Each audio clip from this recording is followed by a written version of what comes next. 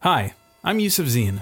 My latest TVO Today podcast is on how a Canadian ends up in a Chinese prison and if he's even alive. Listen and subscribe to Extradition.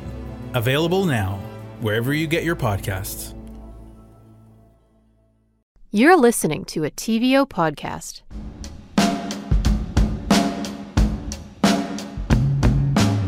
Welcome to On Docs, a podcast about documentaries and the stories they tell. I'm Colin Ellis. And I'm Nam Kiwanuka. Nam, you just got back from a trip. Yes, I was in Ottawa and Kingston, and OMG, Ottawa was good. C'est très froid, apologizing for my franglais.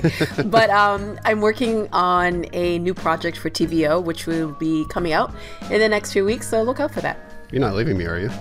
I'm not. Together forever, we're gonna be, and never we part. Sorry, I'm really sorry, especially people who are listening with their earbuds on. I don't sing very well. Anyway, so Colin, we're here to talk about some documentaries, and today we're actually talking about not one but two documentaries, right? That's true. We are talking about the documentaries With Wonder and Emergence Out of the Shadows with directors Sharon Lewis and Vinay Giridhar. Love that moment where I felt I was able to connect with God. How could it be Christ-like that you be suicidal because of something that you have no control over? I still had faith, but just not faith in church. And when I let go of wanting to be different, I came to know myself, which made me a person of faith in a way that I would have never have suspected. And this was the beginning of my journey to reconcile my faith and my sexuality. So, Nam, you spoke with Sharon and Vinay during the Real World Film Festival in a panel to discuss the intersections between queerness, religion, and culture. So I'm just wondering if you could talk a bit about what stood out for you in that discussion. I realized that it's a really complicated conversation to have because what stood out for me was how important religion was to the people profiled in those documentaries. But yet we as a society seem to suggest that it's easy for them to separate that part of themselves or to leave those spaces if they're not welcomed because they're queer. I think religion means so much to so many different things to people. It means community, identity, and belonging. And if you're forced to leave because you're not accepted, you're leaving a huge part of yourself. So it kind of made me very, very sad. Yeah, that was sort of my takeaway as well. And in my discussion with Sharon and Vinay, we get into all that and the importance of representation in media, especially for people who want to come out to their families, but the families might not really be equipped to have those conversations yet. So let's get into it. This is my conversation with Sharon Lewis and Vinay Giridhar. Sharon Lewis and Vinay Giridhar, welcome to the podcast. Good to see you. Thank you for having us. Well, I want to talk about your films With Wonder and Emergence Out of the Shadow. And Sharon, I'll go to you first. Your film is With Wonder. Could you just talk a bit about what brought you to this subject in the first place? Yeah, I was finishing up a documentary called Disruptor Conductor for the CBC, which was about the first openly gay Black music conductor in Canada. And he's talking about conversion therapy and his relationship to the church. And I thought, I can't believe conversion therapy is still going on in Canada. So I started looking into it more, and I decided I was going to do a documentary on conversion therapy. That led me to meet Maurice Tomlinson, who was in Jamaica, who was putting on the first Pride March in Montego Bay, Jamaica. And that felt much more prescient and much more urgent to cover than conversion therapy. And it also made sense to me that conversion therapy, in the way that it's constructed from Hollywood and the way that we read it and read about it in the mainstream media, it's a very white, gay, male version of what conversion therapy is. And when I interviewed people of color and people in rural Jamaica, conversion therapy looked different. So the documentary still encompasses conversion therapy, but I didn't call it that because when you use that label, it conjures up images of, Hollywood films that deal with conversion therapy. Well, we'll come back to Jamaica and conversion therapy in a bit. But Vinay, maybe I should ask you, Emergence Out of the Shadows, why did you want to make this doc? We wanted to make this film because there was not much representation of queer South Asians in on the mainstream media and even in the regular media because people don't really know their stories. And I was volunteering and working with this organization called Share Vancouver, the producer of the film is Alex Senga, the founder of the organization. And then we have a lot of very successful members who were willing to share their stories for this film. And we thought it's a golden opportunity, because like queer South Asians, they really don't have good role models to model after. And it's important for good role models to be formed, because if you don't have somebody that represents you on the screen and in the media that you see, it is very it is not very good for a person who's growing up gay or LGBTQ. So this, I think we wanted to create more role models. That's why we created this film. And Colin, can I just jump in? I just want to say, being Black and South Asian, Emergence Out of the Shadows blew my mind, because to see South Asian parents loving their queer South Asian kids is radical and revolutionary. Like, Vinay, that really, really hit me. It really hit me. I want all my family to see it, because it's radical to see that. It's much different than when you see stories about white families and white parents, because also queerness in the Caribbean community anyway, is seen as a white thing. Well, you actually took me where I wanted to go next, Sharon, because I think in both films, we see moments of acceptance, but we also see moments of rejection from families whose children come out as LGBTQ. And I wonder why, maybe Sharon, you can answer this first. Why was it important to kind of show both sides of that equation? Well, I think the rejection portion shows the reality of the situation of BIPOC folks and BIPOC queer folks who are going through that struggle. But it was very important to me to not make a trauma doc, which was all trauma, which is usually what gets focused on, and not see the surviving and the love and the commitment and community and companionship that also happens when you go through a struggle and you reach out to people. And I wanted this doc to be for us, so that when we watched it, we could feel hope. How about you, Vinay? I agree with Sharon on this one. Because the fear of rejection is a very real thing. Like when I interviewed a lot of people, I asked a lot of questions to other queer South Asian members, and everybody had the same thing. Like they have the fear of rejection. And then South Asian families being very collective, and people live in extended families, and they all think about what other people think about you more than you think about yourself. And there is that upkeep of like how you want to present yourself in society. So it was for that reason, like Sharon said, rejection is more like the reality of the situation. More people are scared of coming out because of this. So we wanted to show that it is possible to live a hopeful, joyful life in any situation. So this is why we wanted to show redemption and hope, and something positive to look forward to. Yeah. Vinay, I want to stay with you for a second, because I think, that reality that you're talking about involves expectations, right? Like the parents having certain expectations of their kids, and maybe their kids not living up to those expectations. Can you just talk a bit about what it is that the parents, I think, expect of their children in your film? Well, any parents, they all have their own imagination how their child would be, right? Like when they're growing up, oh, my child would be like this or like that. So they tend to project their own desires onto their children. So when it comes to the parents, like, I mean, there are a lot of expectations to get married and get a nice job,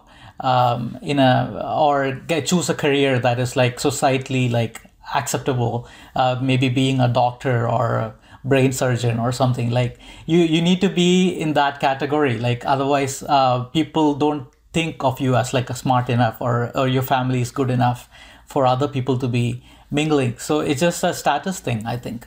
So for family to keep their societal standing, they want to pressure their children to perform in a certain way in their lives. This is why the expectations part is very, it's a very damaging for a lot of people, for a lot of kids growing up. And slowly it's changing, I think. It's slowly changing, and people are getting more open and accepting of the new realities or new possibilities in life. So I think I'm hopeful for the future.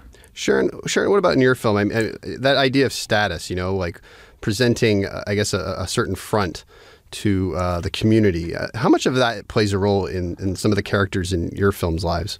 Well, I think it's a matter of survival. For some of the characters in With Wonder, it's not a choice to come out or not come out. It's a choice of survival, whether or not you'll get killed, whether or not you'll be excommunicated from your community. And when you're living in a small village and the local priest is sort of the hub of that community, being separated from that priest means you're being separated from your entire support system. So I think the stakes are extremely high. Also, if you're an immigrant to this country, status, we get judged doubly hard. We get judged for coming here, taking jobs. Whenever the economy is bad, we get judged in that way and we get targeted. So you try to be the super immigrant, the super great immigrant, work really hard, work harder than anybody else, marry, get a house, fit in. So imagine all of that pressure to assimilate. And then, you're trying to come out and be queer. Yeah. Well, you brought up Maurice Tomlinson earlier. He's a Jamaican man. He's gay. And you also talked about conversion therapy and how it kind of operates differently in Jamaica. Could you just talk a little bit about Maurice's story and I guess kind of how homophobia operates in Jamaica? Well, I think homophobia operates in Jamaica like it does anywhere else, where it stigmatizes queer people and tries to make them less human. I think the difference in Jamaica is, as I spoke about, depending on where you exist, if you're in a rural community, in a small community, and you're not getting that support. It happens here in Ontario, Canada. It happens in small towns in Ontario as well. But I think because we have a colonial history, we also have the baggage of colonial history, which means there's an anti-sodomy law on the books in Jamaica from 1867, I think. So we've also inherited this huge colonial homophobic instruments that still exist in Jamaica that in Canada we have been able to fight against. And Jamaica has to fight against years of colonialism to do that. So homophobia is still very much instituted in the churches and in the legal system because of a long and tortuous colonial occupation of Jamaica. Yeah, let's stay with that for a second, because I think, it's interesting. Like, Maurice has chosen to fight against those laws. And in Canada, like you mentioned, I have fought against those laws, and we've seen same-sex marriage legalized. We have international pride parades all over the country. But it seems like, why does it seem, though, that maybe in Jamaica and in Nigeria, as well as in other countries that you visited, the intensity of it is, I think, a little bit more, it gets a little more pronounced. Why do you think that is? Well, I think it's an interesting question, because I think part of that is systematic racism in how our countries are portrayed as more homophobic, more backward, more dangerous than Western countries. Because if you look statistically at the number of deaths that happen to queer people in Western countries, it's quite high, especially trans and trans of color. So that's partly it. It's a lopsided view, and it's an easy view to look at countries that, like Nigeria and Jamaica, as being more homophobic. And so part of that is racist media. And part of it is a lack of resources to fight against colonial institutions that have been there for years. So Canada has had independence, but really conversion therapy was just addressed in the last 5 years in Canada. In terms of the way it affects people in Canada, Indigenous and people of color are affected quite differently than other white, gay, male communities. So again, it's an idea of the way that you look at it. My goodness, it's so intense. It's so hard for people in Nigeria and India. And the same thing is happening here in Canada for people of color. It's just that the media skews it in a particular way. Now, with that said, a lack of resources exacerbates any situation that you're in. And if the church holds a very, very strong hold in that community and the church is homophobic, that will exacerbate the situation you're in. In many parts of Canada, especially in larger cities, it's a secular city. It's a secular run city. In small towns, you're going to find the same dynamics or very similar dynamics when a church is taking a stronghold of that community, which is why all of the stuff that happened with the Catholic Church or with residential schools happened in Canada. You know, it's because in those communities that was run by a particular organization. Vinay, I should bring you in here. I don't know if you have any comments, if you want to add to anything Sharon just said. I totally agree with Sharon on this one. There is always this Western view of the Eastern world, like how the Eastern world is more backward or like not as forward thinking in many aspects. But in India, like things are changing, I think. There are pride parades happening everywhere. But as Sharon mentioned, I see a parallel within our own communities, because I personally don't know many gay, queer people in my own towns and cities. Like, you don't see them. But when you go to the cities, you see more of them over there, not in the local small towns. So I think it's happening everywhere. It's the same way. But there is also that concept of the religious aspect. Like in Emergence, for example, a lot of the Eastern religions, they don't mention being gay or having gay sex as a sin. There is no written, it's not written in the holy books or the sacred scriptures. So people don't see it as a sin essentially, but they see it as a shameful act. They see it as a shameful thing. So, but this is actually easier for parents to accept. I feel like in the Eastern communities rather than in Christianity or people who follow Islam or in other religions. So I feel that this is my personal opinion anyways. So yeah. Well, Vinay, let me stay with you because I want to talk about some of the characters in your film. You have one story about a man named Amar who's gay, and his mother, his mother Jaspal. You feature their relationship pretty prominently in the film. I wonder if you could just talk a little bit about them.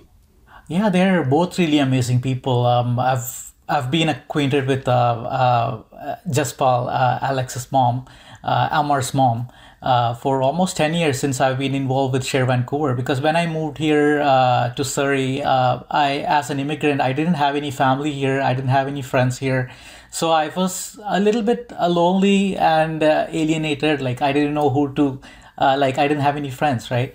So it was volunteering with Share and meeting people that way. It's like it gave me that sense of community. And then over the years, now when I look back, over the last 10 years, I feel like I've been preparing for this documentary, without me knowing it. Like it's happening in the back because I've been talking to them for years and years now. And I knew that Jaspal, Amar's mom, is very well-spoken, she is very well-read. She knows her culture inside out. She's very almost philosophical. She can talk about stuff like that. And Amar as well, Amar is actually kind of takes after his mom. And then they are both kind of similar in that way. And then Amar is the founder of Share Vancouver, so he's a very well-known activist here. So, and he's successful as a gay person, as a gay South Asian person, and he's always people look up to him in certain ways. So it was important for me to include both of them in the film because I knew they have good stories to share. Well, religion is a big theme in both your films. How do the subjects of your film keep their faith despite what their religion might say about homosexuality? Yeah, as I mentioned, that religious aspect, right? They're able to separate religion from sexuality in a way, so they can see it as two different aspects. So they don't have to discard their faith to accept their children. So this is why I feel like they were more they were able to accept them in this way in this film. With Wonder, we deal specifically with can you be queer and Christian. I really wanted to focus in on Christianity because of its colonial history and because that's who I am and that's what's in my circle. And what I found most fascinating was that by including Winnie, Reverend Winnie, who's a South Asian queer Anglican priest, and her telling her own story and her being there and loving and a theologian as well. Hopefully, just by seeing her, you go, oh, okay, so it's possible to have a connection to God and be queer at the same time. And then everybody else's journey had to be an individual journey to get to that, because depending on your experiences with the church, you may not be able to forgive the church and what the church has done. But what I was really trying to get across was that if you feel a spiritual connection to God, however you call God, that connection can get broken by the church. So by the very institution that is trying to connect you to God, that very institution can break that connection. And so I really wanted to show that what church is about strengthening our connection to God. That's really the purpose of church, right? That is supposed to be the purpose of church. So if you've got a church in your neighborhood or around you saying God doesn't love you, I know that's reducing it down to a very simple statement, then maybe that's not the church to go to. So to answer your question, how can you have faith given what everything has happened? Because if you can go into a church and feel that connection to God, then that church is doing what it's supposed to do. And that's what Christians want. They want that connection. That's what, they want to be queer. They want to be people of color. And if they're Christian, they want to have that connection to God, I forget. I can't remember who says it, but I think someone says that being out was a way of connecting with God or something to that effect. I'm not sure if it was. Winnie said it. Yes, it was Winnie. That's okay, right. Sorry. Yeah, absolutely. Winnie was like the most she felt free was when she came out. And it was a spiritual coming out. Yeah. It was the most free she ever felt. I want to switch gears a little bit because I find it's interesting now that we're seeing on streaming services and in movies, sort of an abundance of portrayals of LGBTQ folks. I'm thinking of, CBC has this new show, Sort of. There's a wonderful series on Netflix called Sex Education. And what's really interesting about those series is it shows the characters having these very tough and emotional conversations with their families about faith and about sexuality. And Sharon, I'll ask you first, just how does mainstream representation sort of help facilitate real world conversations about these subjects? Well, I love Sort of, by the way. I think it's a fantastic show and I think it's so well done. But I think what it does is I see it in my 17-year-old son. There's a normalization of sexuality and there's a normalization of conversations around sexuality. So when I hear him talk about, one friend that's bisexual or, somebody else came out trans, like those conversations I was not having when I was 17. They would have been I wouldn't even have known those words. I wouldn't have had the words. So it normalizes it. When you see relationships, same-sex relationships, in mainstream media, I think it, quote unquote, normalizes it to the extent that we can have those conversations without it being a political didactic conversation about heterosexuality versus homosexuality. You get to talk about love and connection and family, all those things that you mentioned. Yeah. Actually, it made me think that, when I was growing up in the 90s, mainly my exposure to any talk about sexuality, it was sort of, if I'm thinking of Seinfeld, not that there's anything wrong with that. There was this kind of like queasiness around it or uncomfortableness around it. And Vinay, I wonder, I don't want to ask you your age, but I just wonder, for you growing up, if you saw role models on television that you could sort of look to and have conversations with your folks and stuff like that. Yeah, definitely. Well, it's very hard to find queer role models in South Asian media. Like whenever they're portrayed as kind of funny characters, like they're there for the joke aspect of the scene, but they're not there for a serious, like we're talking about substantial roles. So it was very hard to find when I talked to my cast, like in the movie, they said the only person they could think of as a queer person who's successful is Ellen. And then she's the only person, but she's Caucasian. She's not from our culture. So there was that void when it comes to having role models or somebody to look up to. So this is why we wanted to create that. Like, I think Share Vancouver had an Out and Proud project. Like they interviewed a lot of other South Asian South Asian members who are kind of successful, and then they're willing to talk about their stories, and they profile them in a way that people can look at them and then say, oh, there are other people that look like you or look like me. So that is very important growing up, I think. Yeah. Well, we're kind of reaching the end of our conversation here, but I want to know just maybe, Vinay, you could start. Just tell us a little bit about, I guess, the reaction that your film has gotten from audiences. I'm overwhelmed with so much love whenever they watch the film. I've been teary-eyed myself seeing the reaction of the people.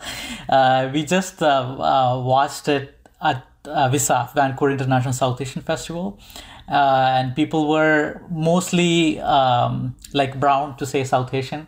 And then in that community where we shot the film, which is the city of Surrey, and they could recognize all these places that we shot the film in. And it was a wonderful feeling. And then they were clapping, there were like tears of joy, so it's just, it's a beautiful experience for me and all the cast. It feels like a warm hug that we are being accepted into this, into this club, exclusive club of people. So it just feels good. Yeah. Great. How about you, Sharon? Yeah. Well, we just won the Audience Choice Award at Real World, which I have to say is probably the best award I've ever won, because it meant that the audience, chose our film. And so that meant a lot. That meant a lot to me. But I think it just makes me grateful for those participants that came forward and really risked a lot in their lives to speak on camera about what they're going through, and to know that people are appreciating their story and hearing their story. It means a lot to me. It means that their courage hasn't gone unseen. Well, congratulations on the award. I have to ask what you guys are both working on next. Vinay, this is your first doc. Do you plan on doing more? I hope so. So I'm just getting into this idea that I could be a filmmaker, because I never thought of myself as one. I knew I can tell stories because I've done animation and that sort of thing, and written scripts and all that. But being a person who makes documentaries, and I can see the real impact that around me, like Sharon would agree with me, that is the biggest award that anybody could get. It's the impact that you see in front of you. More than any fictional film, I think, like a narrative feature. So I'm really happy. Hopefully we are working on other film projects as well, which have social impact. Going on, we are splitting the film into 3 different short films, so that it can be taken to high schools as an educational tool within BC or Canada-wide. So that is the project that I'm working on next, maybe coming next year, 2022. We've already created a discussion guide created by activists here, Annie Johanna and Share Vancouver combined. And they've done a wonderful job creating an educational tool that we can take to schools and universities, and then show something that people can start those conversations and maybe have meaningful impact. Yeah. How about you, Sharon? Anything you're working on? Yeah. Well, our next big event with Wonder is we're bringing it to Jamaica in October for Pride. So we're going to have a screening in Jamaica for all of those who couldn't make it out of Jamaica to see it. So we're going to have a big, fancy, I hope, gala event, as long as COVID stays in its place. And I'm hoping that a lot of people in Jamaica get to come and see it. Well, Vinay and Sharon, thank you so much for joining me today on Docs. I really enjoyed it. Colin, thanks for championing our films. Thank you. It means a lot. Thank you for having us. Vinay, good to see you. Good to chat with you. And that's the podcast. You can go to withwonder.com to find out where to watch Sharon's film, and emergencefilm.net to see all the upcoming screenings for Vinay's documentary. We'd love to hear from you, so give us a shout out on Twitter. I'm at ColinEllis81.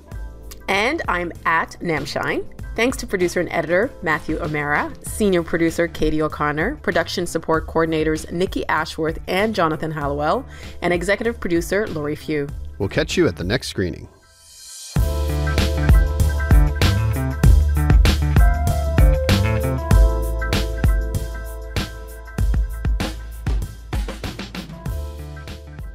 I wasn't sure who you were singing. Then it occurred to me it was Rick Astley. I thought you would recognize it. You're a music guy. Well, it took me a minute, but yeah, eventually I did. Never gonna also, give you up. My never singing gonna is pretty. let you down. That's actually more. Sing it, Colin. Just don't Rickroll me.